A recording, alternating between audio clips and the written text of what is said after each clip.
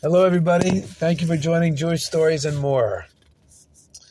Today's story is called The Esrog from Gan Eden. The esrog from the Garden of Eden. Once upon a time, there was a Jewish teacher, a Melamed, and he didn't have very much money, but he really loved the mitzvah of lulav and esrog. And therefore, with his wife's help, he would save up coins the whole year in order that, even though he didn't earn very much, but he'd be able by the end of the year to buy a very nice lulav and esrog, much more expensive than most people of his income bracket. But he loved the mitzvah so much that even though as a teacher of children, a Torah teacher of children, he didn't earn much money, but he did manage, with his wife's help, to save up enough money to buy a beautiful lulav and esrog every year. And every year, before Sukkot, he would walk many, many miles, of course, to save money on the money that he would have to spend for a wagon drive. And he would walk many, many miles, a few towns away, where he was able to purchase a beautiful lulav and esrog, a bigger city. He was able to purchase a beautiful lulav and esrog, and he would bring it back, and everybody in his village would use his lulav and esrog. It was always the most beautiful. One year, he was doing what he usually did, and he stopped at an inn to rest. And he hears that somebody is making a lot of noise, a lot of crying and raised voices. And he couldn't help but hear that there is a wagon driver. He's dressed like a wagon driver, and he's talking like a wagon driver. He's saying to the innkeeper, please, my horse died. I have no way to make parnasa, to make a livelihood, to feed my family. You have a horse. Please give it to me on credit. I will pay you little by little over the next amount of time. That way I'll be able to earn money and I'll pay you back. The innkeeper said, I'm sorry. I simply am not able to do that. I feel terrible for you. But there's no way that I can give the horse to you on credit, because I had to spend a lot of money on the horse and I have to get the money back that I spent. I simply cannot give it to you on credit. You'll only be able to buy it from me if you pay the whole amount in cash. And this was going on back and forth, and the Melamed, the teacher, heard that the innkeeper was charging 50 golden coins. Not sure exactly how much that would be in American money, but it was a lot of money for that innkeeper. There's no way he could afford it. And he said, I can't. Now, how much money did the Melamed save up? 50 golden coins. Exactly the right amount. So he went over to the innkeeper and he said, listen, I have 50 golden coins, which I was going to spend on my lulav and esrog and get the best lulav and esrog. If I give you 45 and leave myself just barely enough to buy a kosher lulav and esrog, will you sell him this horse? The innkeeper said, yes, I will sell it to him for 45. Okay. And so the Melamed counted out 45 golden coins, and the innkeeper said, here, he said to the wagon driver, take the horse, it's yours. This fellow did you a big favor.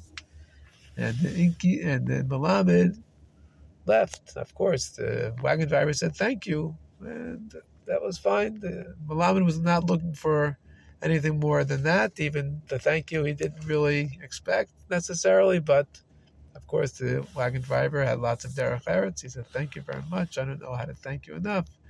And he was carrying on about how beautiful a mitzvah this guy did. And the beloved was humble, so he left. He went back out on the road. He trudged the rest of the way to the city where he would be able to buy his lulav and esrog, hopefully. And the wagon driver, meanwhile, had a horse. He was so happy. He went to the barn to get the horse. When he came back, the Melamed was gone. There was nobody to thank. And he had thanked him a little bit, but he wanted to thank him so much more. And he was gone already. Okay, he's gone. He thought to himself, who was this person?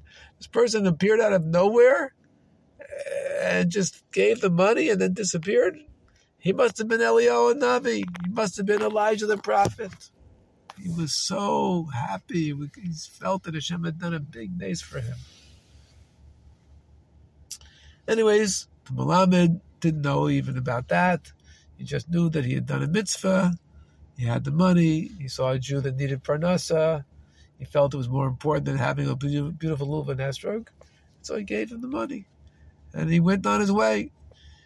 He got to the city where he was going to buy the lulav and esrog. And sure enough, his 5 golden coins barely bought a kosher lulav and esrog. But it was kosher. It was kosher. Barely. But it was kosher. And he decided he's not going to go home for Sukkot, at least not the beginning of Sukkot, because he's going to be so embarrassed.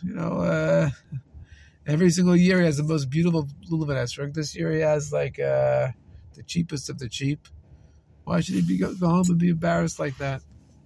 They decided, at least for the beginning of Sukkot, he was not going to go home. He sent a message to his wife about what happened. She understood. And he would come later on. Meanwhile, when it came Sukkot, he went into a shul, and it happened to be the shul of 2 famous tzaddikim. One was named Zusha, and the other was named Elimelech. They were 2 tzaddikim, they were brothers. Zusha from Anapoli, and Elimelech of Lezhensk. Not sure which city this was. And he sat way in the back with his little lulav and esrog, got ready for the davening. After davening's over, one of the tzaddikim, I think it was Reb Zusha, came over to his brother Elimelech and said, Elimelech, do you smell what I smell? Elimelech sniffed the air. And he said, oh, I had not noticed. Yes, there's something very special here in the shul. The very, very special smell. Rabbi Zusha said, I think that one of the esrogim in our shul has a special smell of Gan Eden. And so they began to look around. They asked everybody, please, can I sniff your lulav, your esrog? And they went from person to person. And some of the esrogim were very beautiful. Some were not so beautiful. Some were average. Some were above average. Some were below average. And they sniffed each one. But none of them had that special smell that they smelled in the shul. Finally, they came to the Melamed, who was way in the back, last seat, back of the shul. And they said, can we please smell your esrog? I said, sure. They sniffed it. They both said, this is the one. This esrog smells like Gan Eden. Gan Eden? The Beloved said, what are you talking about? That's a very, very plain little esrog is barely kosher. Oh, said Elimelech. No. There's something very special about this esrog. Tell us the story of this esrog. There's no story. I didn't have much money this year, and I bought the cheapest esrog I could possibly buy. That's the whole story. Wait a minute, Reb Zusha said. There's got to be more to the story than that. Do you always buy the cheapest esrog? No, said the Malamed. I actually usually buy the most expensive esrog. And this year, I didn't have money, so I bought the cheapest. And why didn't you have money? Said Elimelech. What happened this year so different? So the Malamed said, well, usually I save up very, very carefully all my pennies during the year. My wife helps me. And I'm able to buy a very beautiful Leuven esrog. But this year, as I was resting up at an inn on the way, and he tells him the whole story about the wagon driver, and how he bought a horse for the wagon driver with almost all the money that he'd saved up for the Leuven esrog. So the wagon driver could have a new horse and could continue to earn a livelihood, a parnasa, after his last horse died. Said Reb Zusha. So that's what happened. Well, you only know part of the story, he said to the Malamed. Let me tell you what happened in the rest of the story. You see, every year Hashem measures all of the mitzvahs and all of the avedas, chas v'sholom, the sins of the Yidden, and to see which one is the most heavy, which one is the most, which weighs the most on his heavenly scale. And if the mitzvahs weigh more, then we have a good and sweet year. And if chas v'sholom, the averas weigh more, then not so good. So this year, it was actually very, very nerve-wracking because there were, unfortunately, not enough mitzvahs, and there were, unfortunately, too many avedas.